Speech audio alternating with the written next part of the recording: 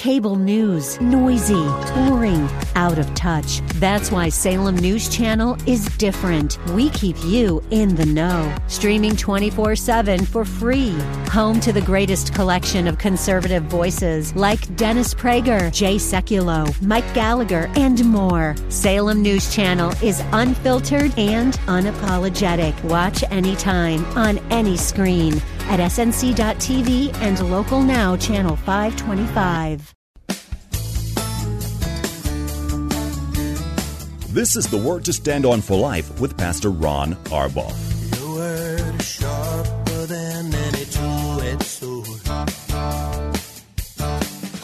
and it cuts deep into my heart. The Word to Stand On for Life is a radio ministry of Calvary Chapel in San Antonio.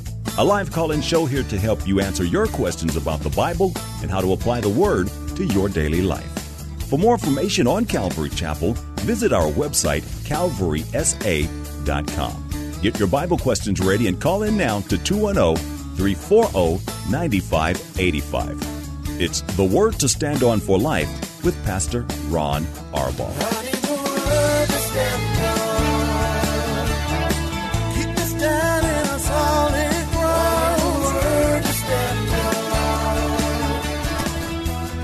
Welcome to the program. Thank you for tuning in. I'm Pastor Ron Arbaugh from Calvary Chapel in San Antonio, Texas, and this is The Word to Stand On for Life, a program dedicated to taking your phone calls and answering questions, Bible questions, questions about stuff going on in your life. Whatever's on your heart, you need only to provide the phone call, 210-340-9585.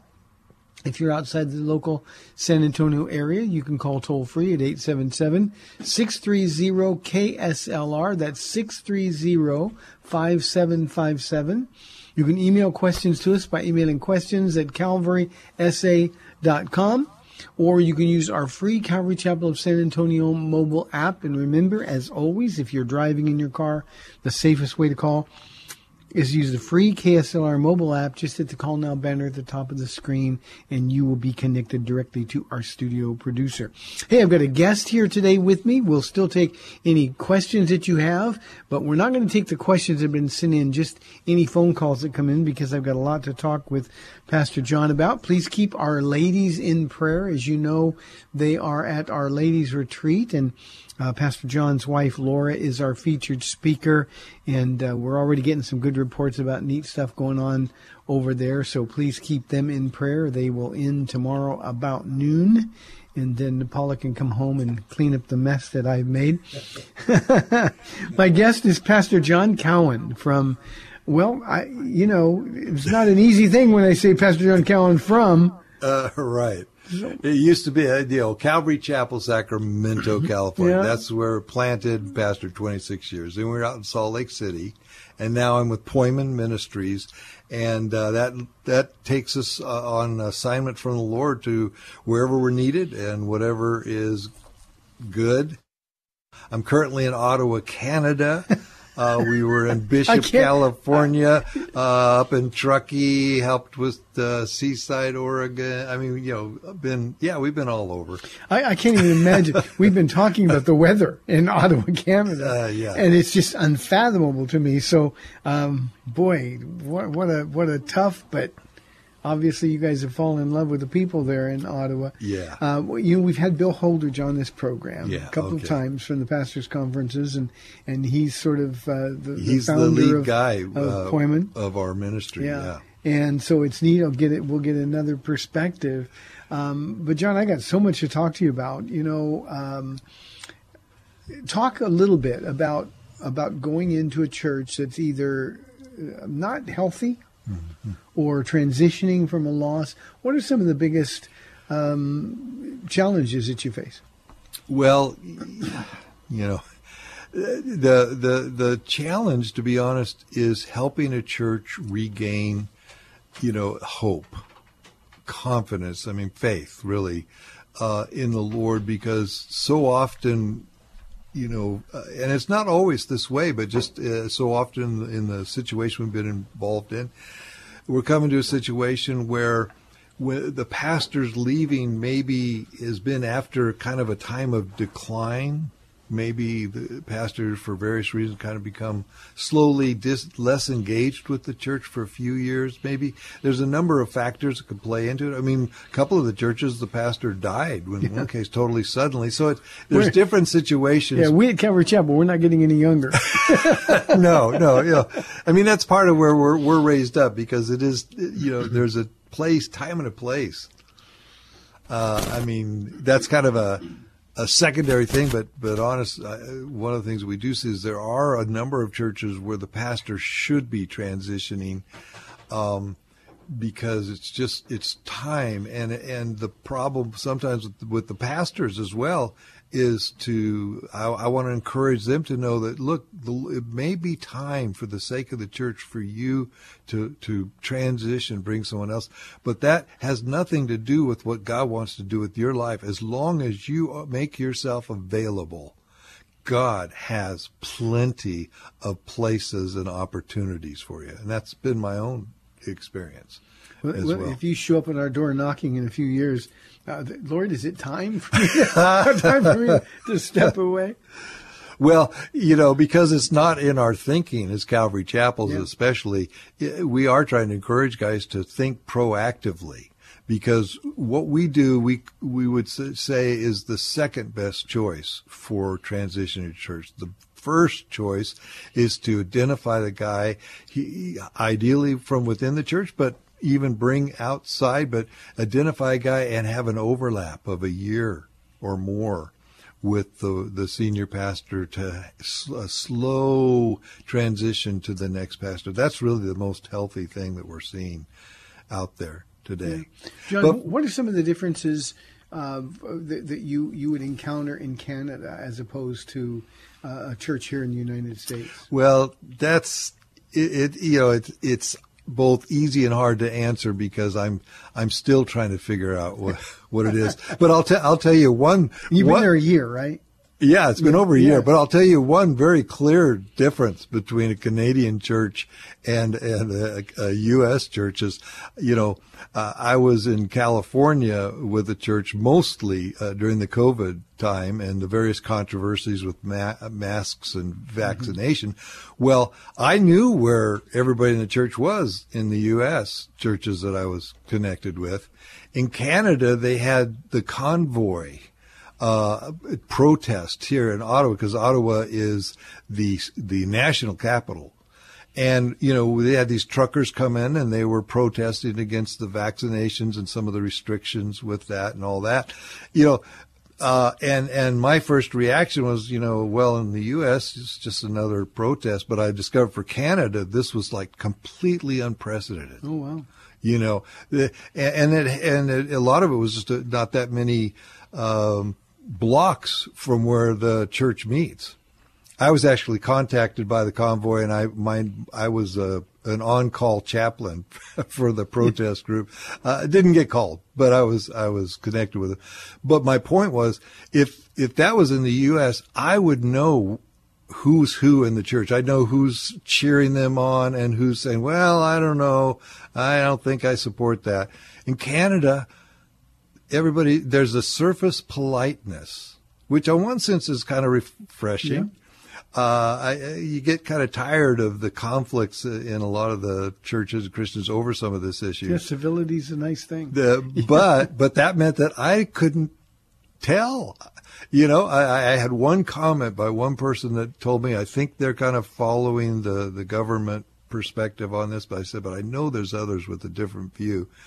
It wasn't until weeks after it was over I realized we had a contingent of people out there with signs cheering the truckers on when they came to town. But now, and of course, I'm there, so where in the States I might have more to say about government things, in Canada, it's like they have a love-hate relationship with the U.S. Yeah. They love the U.S., but they don't appreciate somebody from the U.S. kind of telling them what's what. Yeah. And so I thought, I'm not going to get into that with them, but that was stark contrast, because here I'd know where people are. There, you could, as far as the Sunday ambiance, the normal reactions, you wouldn't know. John, in some of these churches, especially unhealthy churches or hurting churches, sometimes it's a pastor's failure, other times it's a pastor's death. So people are hurting. And I love that you said, give churches hope as part of the mission. Are people a little skeptical of you at first because you're a stranger coming in?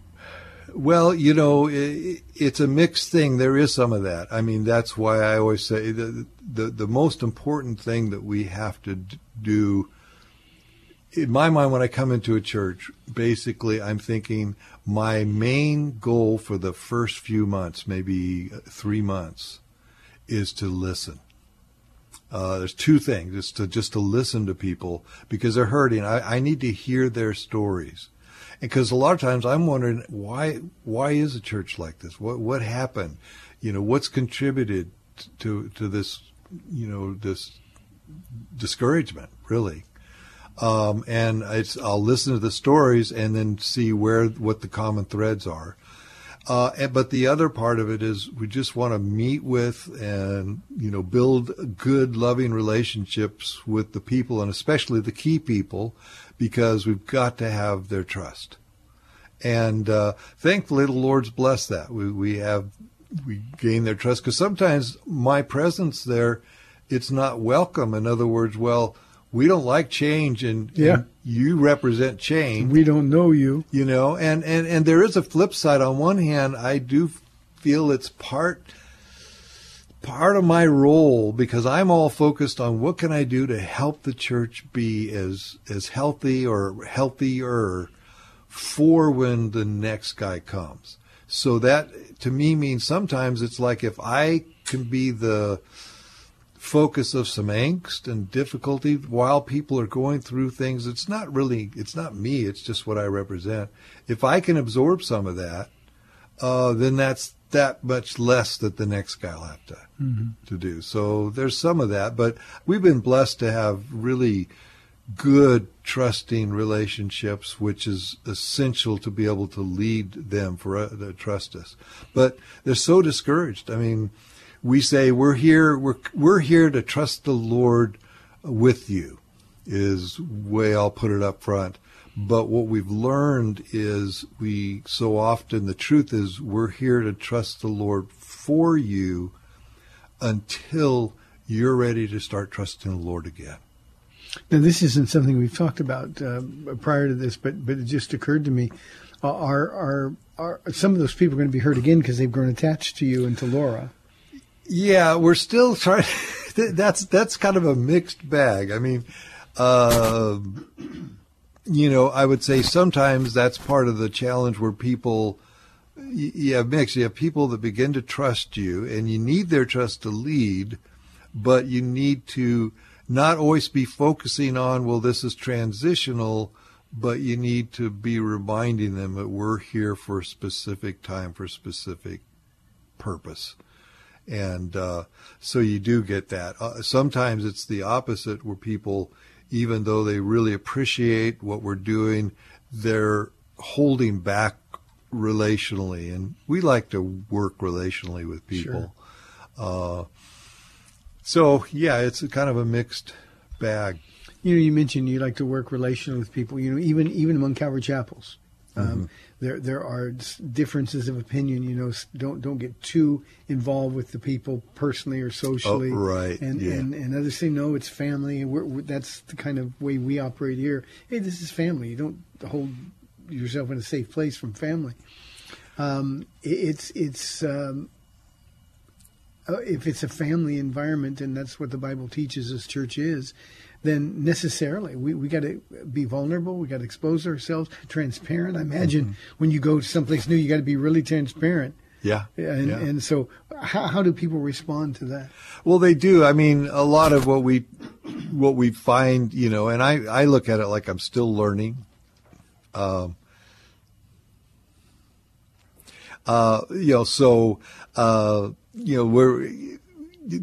still kind of learning how can I do this better each time. I mean, the Lord blesses it. I'm totally dependent on Him, but I'm still wanting to learn. What am I learning each time, Lord, that can help me the next time do even better, help the church?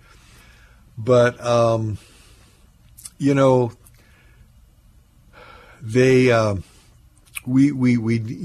need their trust, but so often the stories that they need us to be able to let them know there's life after this transition. A lot of the times what we find is people are literally asking, is the church going to die? Yeah. Because a lot of times what there's been a slow attrition.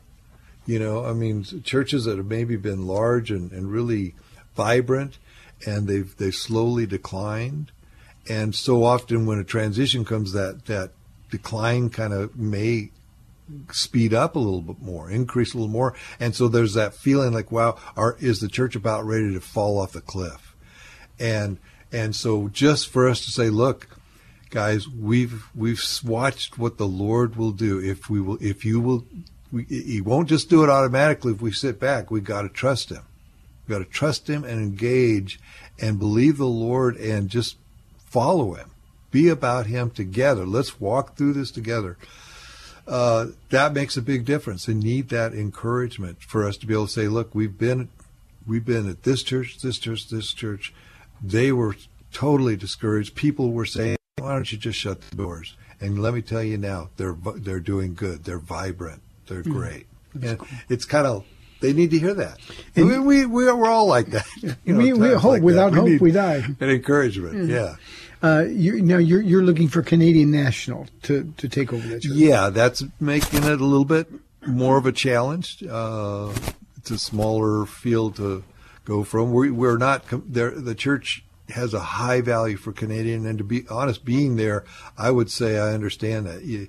There are things about the culture and the people that it just is going to be vital for a pastor, but they're not completely closed because, the bottom line is we want who the Lord has, and you always look for it to be, when it is the right person, the right guy and his wife and family, that there's just that sense of yes. This is the one. I was smiling because Paula told me when she was picking you up at the airport, she said, yeah, they're in the restroom taking off layers of clothes. Yeah, well, it was, I don't know, what was it? It was like 5 degrees maybe when we got on the plane, maybe colder. And so we're all bundled up, for that. It was 85 the day that you arrived here in San Antonio. Right.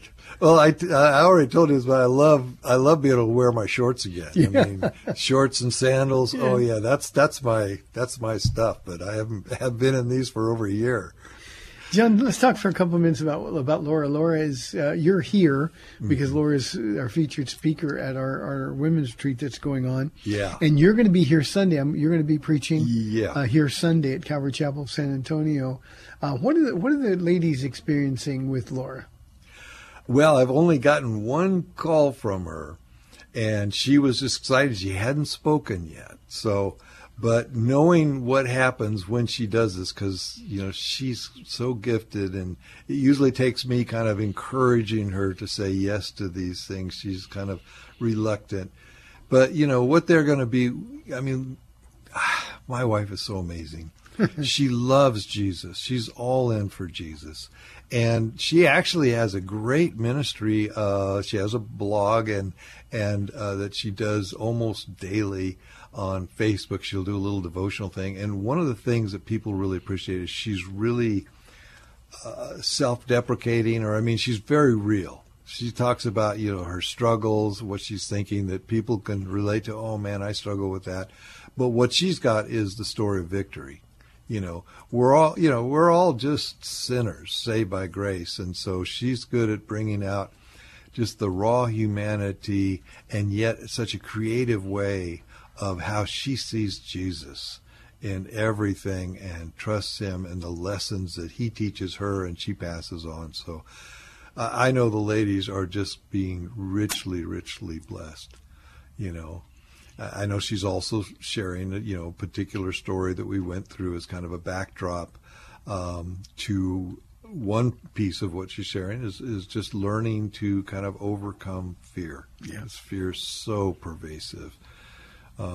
such a well-worn tool of the enemy, right? Mm-hmm.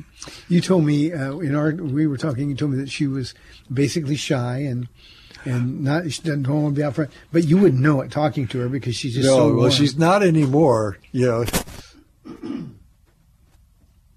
She's not anymore. But and it's a whole principle. As you know, marriage, as husbands, we're called to Ephesians 5 to love and nurture our wives. And boy, I tell guys, if you love and nurture your wife, you'll find that the Lord has put gifts and blessings in her that if you water them with love and in the Lord, they will come out and you will be amazed at what God's planted in your wife. But you may not see it if you don't, nurture her. And so for my wife is an example of that. Yeah, when we met before we were dating in college, she'd hold a stack of books between classes and walk fast because she's so shy. She wanted to look like she was in a hurry and nobody would talk to her. Now she'll say, "See what you did to me?" Now she is gregarious and yeah.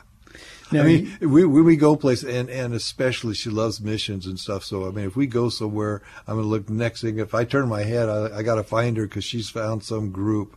Especially if they're from another country or culture, she loves to just get in the middle of it. And, anyways, yeah. Yeah, her and Paula really hit it off, just texting back and forth and talking about the conferences coming up. So I'm excited to see what happens when they come back Saturday. Yeah, it's going to be good. And you've been married how long? And you told me you have this is our 50th year. It'll be 50 years in June. 50 years. And you said you had 8 kids. We have 8 kids, yes. 8 kids, 13 grandkids. So how are you adjusting to the empty nest? Loving it. Loving it. Yeah, we were talking earlier, yeah, with 8 kids and ours lifestyle always included other people living with us, and kind of the extended church family, so we were just used to that. And that was wonderful. But we really enjoy doing life and ministry together. Yeah. And she's a full partner in our ministry. When, because you go to a church, I'm kind of the guy that's got to lead things and assure the church and stuff. But then when they see Laura, actually, to be honest, sometimes we've talked about what she might need to back off a little because she is such an incredible pastor's wife with so much ministry. It's like we don't want to make it harder on the next pastor wife when they show up. But she is such a model of someone of hospitality. Yeah, I can't imagine her holding back and stuff. Mm-hmm. And yeah, so can't imagine that. One of the things we were talking about, John, and you and I are in a really blessed position, but our wives are really our best friends. Yeah. And that's what makes the empty nest really sweet. It's not like we don't want our kids. Right. No, we love it when we see our kids. But just spending our latter years with our best friend, doing the work that God's called us to together is so rich and so fulfilling that I can't imagine. I try to communicate that message to people all the time. Your kids are going to go, mm-hmm. and then you're going to be stuck in a home with a stranger. Yeah. Unless you develop that friendship and that heart Amen. For serving the Lord together. Amen. Yeah, and that's exactly where we are as well. We're really best friends and best friends and being together whole heart in the Lord. And to me, not that we're talking about marriage per se, but just to me, one of the most important things for a Christian husband and wife to do is not only nurture their individual relationship with Jesus, but cultivate a shared relationship with Jesus, to where they're able to, and it may be uncomfortable, but you can develop it. Just keep at it, to just pray together in a way that is just you're both coming to Jesus together. Yeah. John, every man, every Christian man knows what Ephesians 5:22 says. Mm-hmm. but we forget what Ephesians 5:21 says. Right. Submit to one another in reverence of the Lord. And see, that's when true partnership comes on. Paula is my sounding board. Paula is the one I go to first for counsel. I want her prayer counsel. I know she's the only person on this earth who's always and only wanted the best for me. And there's just this developed trust. It's deeper than just friendship, but it's wonderful to have fun with your spouse. Yeah. Amen. And vital. Yeah.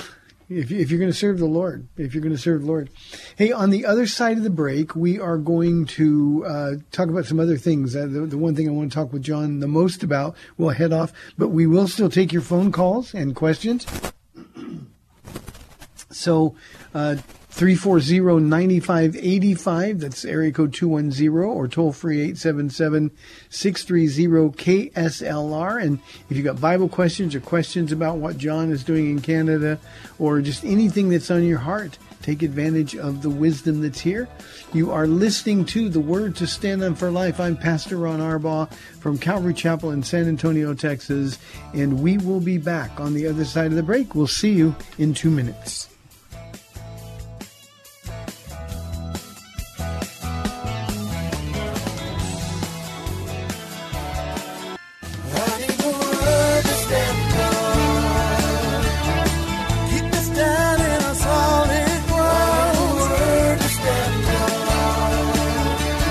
Welcome back to The Word to Stand On for Life. We're taking your calls at 340-9585 or toll free 877-630-KSLR. Now, here's Pastor Ron Arbaugh. Welcome back to the second half of our Friday show. This is another week that has just flown by.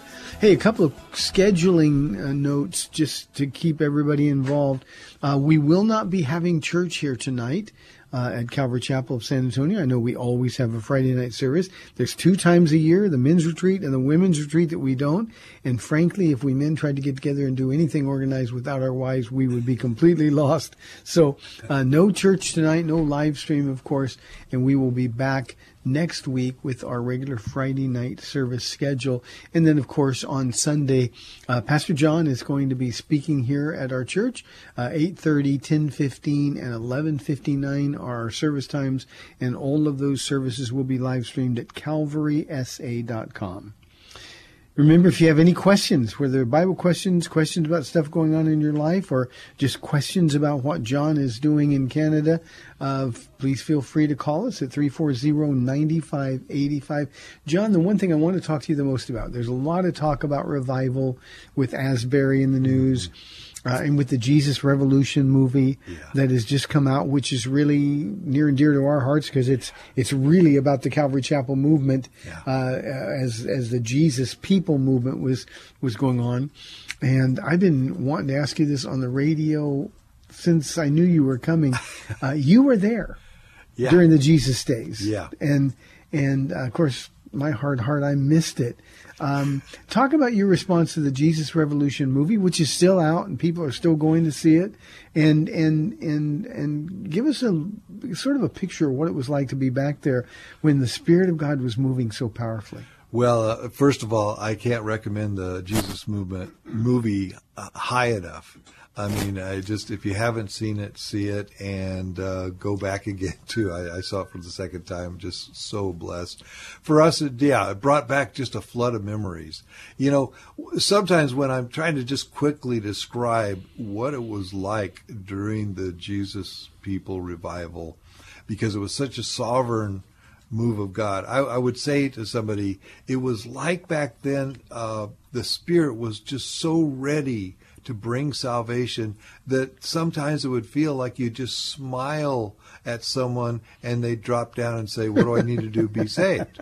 I mean, literally, it was just such a sovereign work.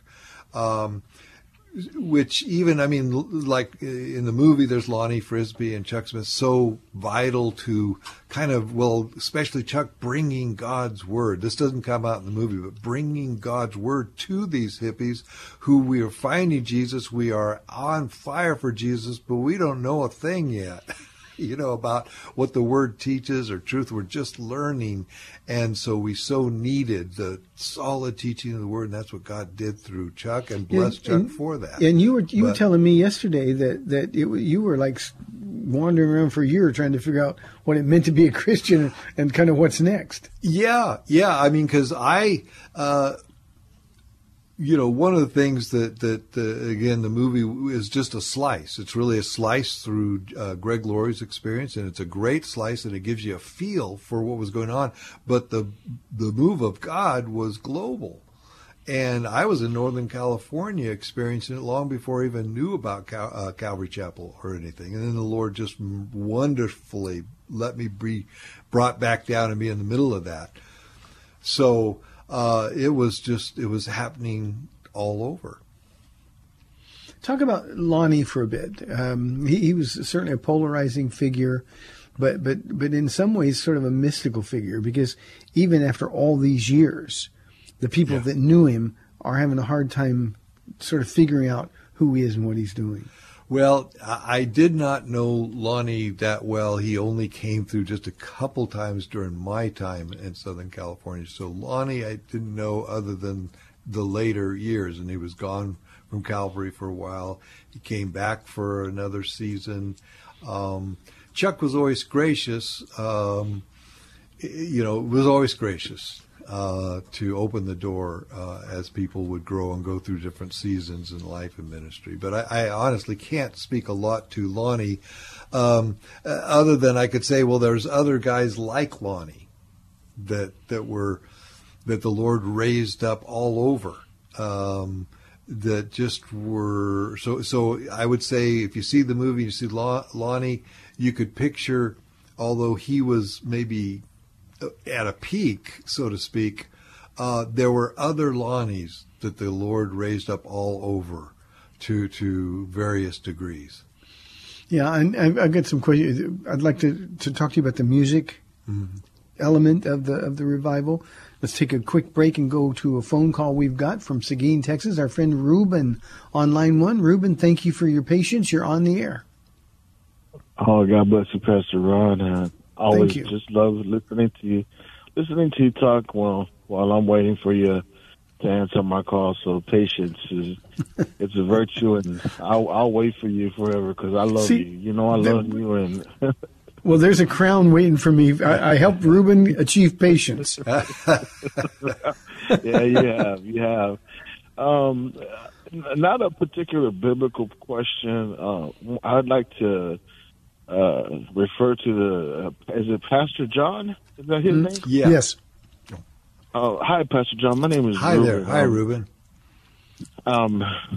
Pastor Ron will tell you about me. 10 years of a long story. 10 years we've known each other via the radio. But, Pastor, I wanted to know, if I heard correctly, you're in Canada? Yes. What's the and I hate to say religious, but I guess I'm going to use that word just per se right now. What is the religious tolerance up there as opposed to the States down here? And since they have a different, I want to say economic structure, different, medical structure, as in healthcare reform and all that, and LGBTQ and T and all that. What is it greater down here than it is up there, or is it about the same? Well, first of all, just as a caveat, I've only been in Canada for just over a year, and so some of that I'm still trying to find out myself.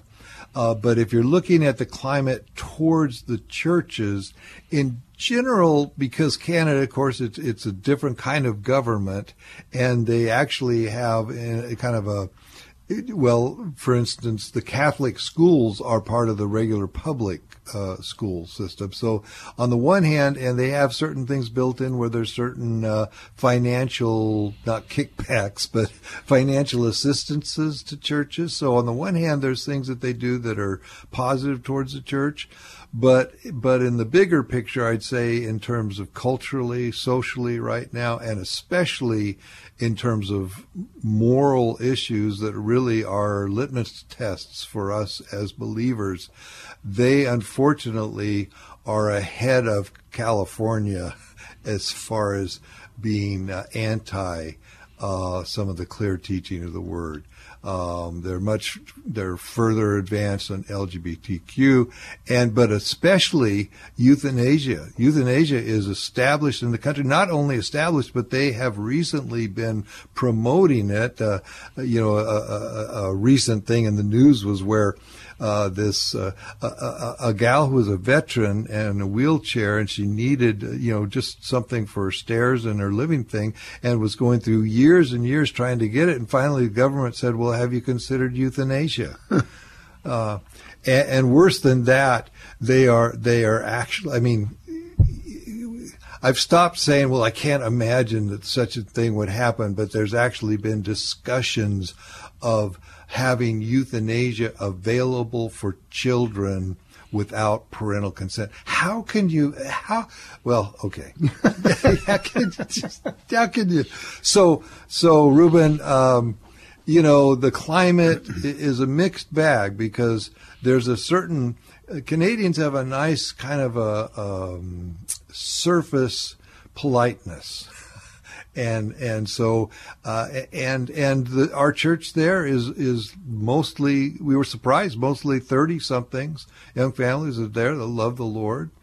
And then the outreach is broader than that, but I don't know if that helps you much because I'm still trying to figure it out, and it's kind of a mixed bag. But unfortunately, in terms of, say, the direction where America is going, in terms of just codifying ungodly standards, Canada is more advanced in the negative sense than we are. Wow. Thank you, Ruben, for the call. Appreciate it very much. Thank you. You know what, Pastor John. Thank you. Thanks, Ruben. One of the things that I say a lot on the radio program in answer to questions. We're living in the last hours of the last days. Yes. And what you just said about euthanasia in particular, but also the LGBTQ issues. I believe God has permitted lying spirit because there's no way that's reasonable. It wouldn't make sense to a human being. There's no way you could come to that conclusion unless you were being deceived by the enemy, and it's just so satanic. I'm totally on board with that, because when I go through that, the natural reaction is, how in the world? And then, knowing the Word, knowing what God's shown us and how things work, I come to the exact same conclusion. Yeah.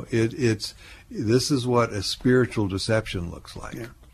And stuff that we wouldn't even think possible to believe is now just so commonplace and ordinary. It's just we're the weirdos now. Well, yeah, and another way I'd look at it and understand this theologically is, I believe, in the pre-trib rapture, and that will be kind of the final removal of the Holy Spirit's restraining influence. But it certainly feels at this point that the Holy Spirit is already pulling back his restraining influence on the world. So it's not only the deceiving spirit, but it's kind of like the wrapping away the cover. People just don't understand the benefits of a Christian culture in a society, in helping to have a protection and peace, even if you're not a believer. Yeah. And that's being peeled away. And what you're seeing is, okay, this is who we are when you take the wrappings off, apart from Jesus Christ. Imagine being in a room with just a little bit of light, and then the light goes out. And that's what we're experiencing. In Paul's last and most personal letter, writing to Timothy, he goes, Timothy, mark this. Make a note of this. In the last days, there will be terrible times. One translation, another one says perilous times. And we're living in those times. And I think especially here in the United States, we're slow to believe that. We want to believe it's going to be okay in the United States as a Christian nation. It's not. We've turned away from God. We've excused God from every part of our lives. And it just gets darker and darker and darker. And sometimes I get criticized. People say, well, you're not giving us much hope. Well, our hope is in heaven. Yeah. Our hope is above. This isn't our home. Yeah, and it's just interesting because you mentioned you're quoting 2 Timothy, and I was just teaching from that, and so I was looking a little bit more at that word terrible or perilous time, so I just wanted to understand it better because we're there. And it was interesting because there's two ways that we see that. It's only used one other time in the New Testament, and that's to describe the violence of the demoniac in the Gospels. So on the one hand, it's talking about a time when just the violence is overwhelming. But as I looked further into it, it has the idea of just that things feel like they're more than you can handle. Yeah. And I thought, well, that really captures it. I think how many are feeling today. It's like all that's going on is I can't handle it. It's more. And apart from Jesus, we can't. You know, John, I don't want to take a political turn here at all, but we've got, as a country, as Christians in this country, we've got to stop believing that our hope is going to come from Washington, D.C. If only the next election or only the next candidate or only the next platform will be accepted, then everything will be better. It's not going to get any better. Amen. I mean, well, the darker it is, the more evil is going to be exposed. And at any moment now, we could be taken out of here and we'd be with the Lord, and then the lights all go out. Well, like you're saying, people might say, hey, where's the hope in this? Well, the hope in this is for me, it's like it's rekindled. Going back to the Jesus Revolution film, it's not just a picture of something incredible God did. And I mean, like with Calvary Chapel, so many of the pastors, we were those hippies, and we've lived lives for Jesus, the best we can by His grace, and His grace is more than enough. And so you've got that, but it also, I would hope, and I know with many I've talked to, rekindle that hope and maybe even expectation that God would do another revival like that. And whether Asbury is the first tickings of that, the first seeds of that, I don't know. But to me, what you're saying is there's only one answer, it's Jesus. And if you want to see a change in the nation, it's ultimately got to be revival. Yeah. It's us bringing Jesus to others, but ultimately, if there's any hope for the nation, it's going to be a divine, sovereign outpouring of God's Spirit in revival of our nation. Yeah, I think a revival, John, will affect the church because there'll be a return to holiness. Yeah, we'll repent of our sin. Yeah, and that can lead then to an awakening where people get saved. And the most beautiful thing about the Jesus movement and the movie that portrays this is that all these hippies who were the dredges of society.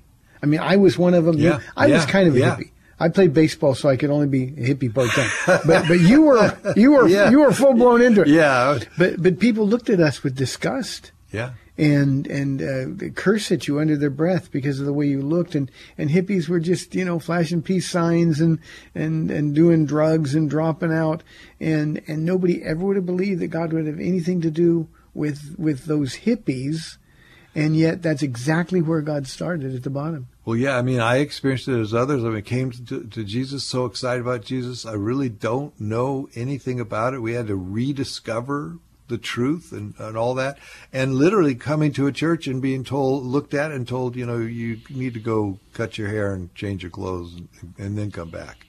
And I remember when that happened to me, I wasn't even offended. I just said, oh, okay, because I just love Jesus, and we're all meeting wherever we can just because we love Him and we want to talk about Him. We want to grow in Him, and so, but there was that disdain, that reaction. Which I think the church has towards so many of these groups that we rightly oppose what they stand for, but we don't oppose their souls. We want them to come to Jesus. We love them. And so in one sense, there should be some encouragement because the conflict that's going on in the world today is much like the climate that it was when the Lord poured out the Spirit. Yeah. I believe, John, that if there is an awakening, if people are going to get saved en masse, and you and I, we're praying for one more great move of God's Spirit in that way. But to me, it seems most likely that it would begin in the LGBTQ community. Yeah. And God seems to go as low as he has to go to get those that are most desperate. And then the change in their lives is what he uses to sort of light up the people that think they're okay. Well, I was sharing my personal story, and it involved me. I was searching for truth and feeling like I couldn't find it, coming to despair, and literally trying to take my life, almost succeeding, taking a bottle of sleeping pills, ended up in a coma for 3 days. They didn't know if I'd live or I'd be a vegetable. I went through all that, and then, it rekindled my search to thinking, well, maybe there is a God. Maybe you let me live. Maybe, I can find ultimate truth. And so then when I finally did give my life to Jesus, I didn't really even understand what I'd say, the mechanics. I'm a sinner. He died on the cross for my sins. That, I didn't understand even that. I just was looking for what's the real thing. What's the ultimate truth? And so my prayer, my prayer that began my life with him was, Jesus, I think you're real, and I think you're there, and so if you are, you can have my life. I made a mess of it.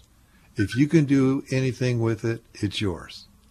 And that's it. Like you're saying, he reached down to those. I mean, I was without hope. I saw no worth in my life, and it's like, okay. Well, if you can do it. And, of course, for me, I came out of that prayer. Mine was one of those instantaneous transitions where often it's a period of time and happens in layers. So, I think we have to be honest enough to say, I've made a mess of my life. And that's so hard for Americans, is because there's always, well, maybe this will get better, or maybe this will fix it, or, but we've got to get to the point where we say, look, everything I've touched, I've destroyed. Yeah. I'm in pain. I've caused pain to others. And I think because of that, and your story and mine are similar only in this way, when we gave our life to Jesus, when that moment came, the transformation was instantaneous. Yeah. It wasn't, okay, I'm going to test this out or stick my toe in the water and take the temperature.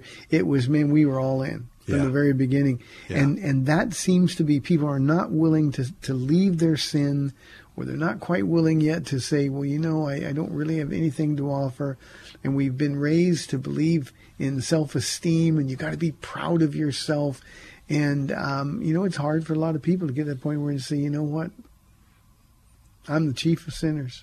Well, it's like there's so many reverse principles in the kingdom of God. Yeah. Lose your life and you gain it. Hardest thing, I think, the hardest verse in the scriptures for American Christians to accept is, if you lose your life for me, you'll find it. Yeah. Find your life, you're going to lose it. That's completely opposite. But Jesus turns all that right side up. Yeah, I mean, I was in this great search, to find myself, and self-esteem wasn't the term we would use, but just find myself, feel good about myself, all that, and of course the amazing thing is when you come to Jesus, one of the byproducts that to me was kind of like, oh, surprise, was not only that I got to know him, but he's my creator. He knows me better than I know myself. So he basically was able to introduce me to the real me. Yeah. The real me in him. It's really hard that he created me to be. It's really hard to fool Jesus. Yeah. And he doesn't let you get too far from them. You start going down that, I'm okay, I'm not that bad kind of thing. He actually makes you confront who you really are. Yeah. Yeah.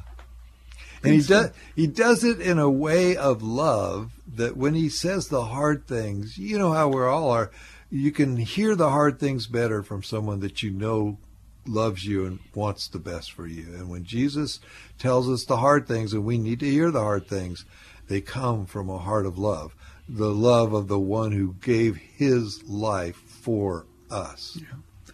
Well, I had so much I want to talk to you about the music, the way music played into the Jesus movement.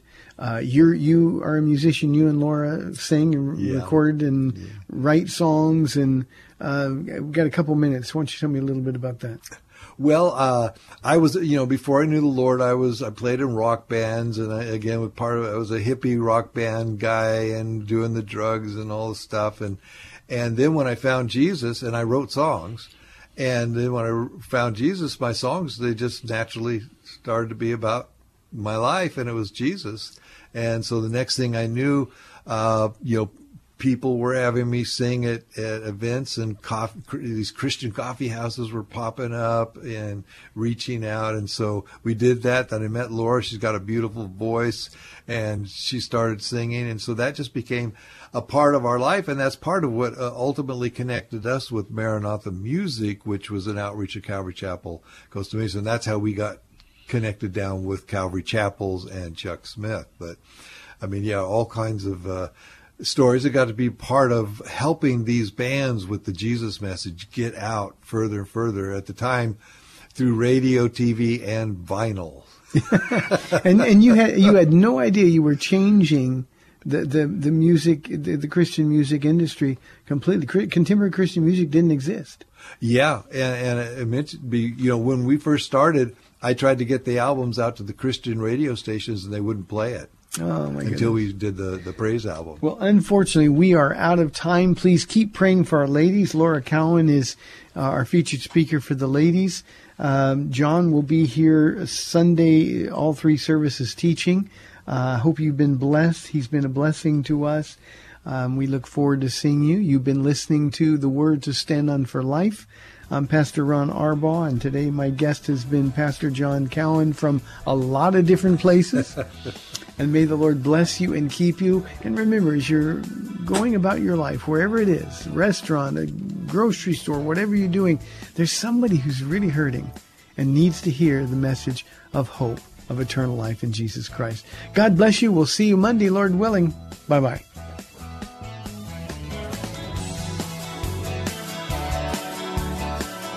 Thanks for spending this time with Calvary Chapel's The Word to Stand On for Life with Pastor Ron Arbaugh. The Word to Stand On for Life is on every weekday afternoon at 4, and Pastor Ron invites you to find out more about Calvary Chapel at calvarysa.com. The Word to Stand On for Life was sponsored by Calvary Chapel of San Antonio.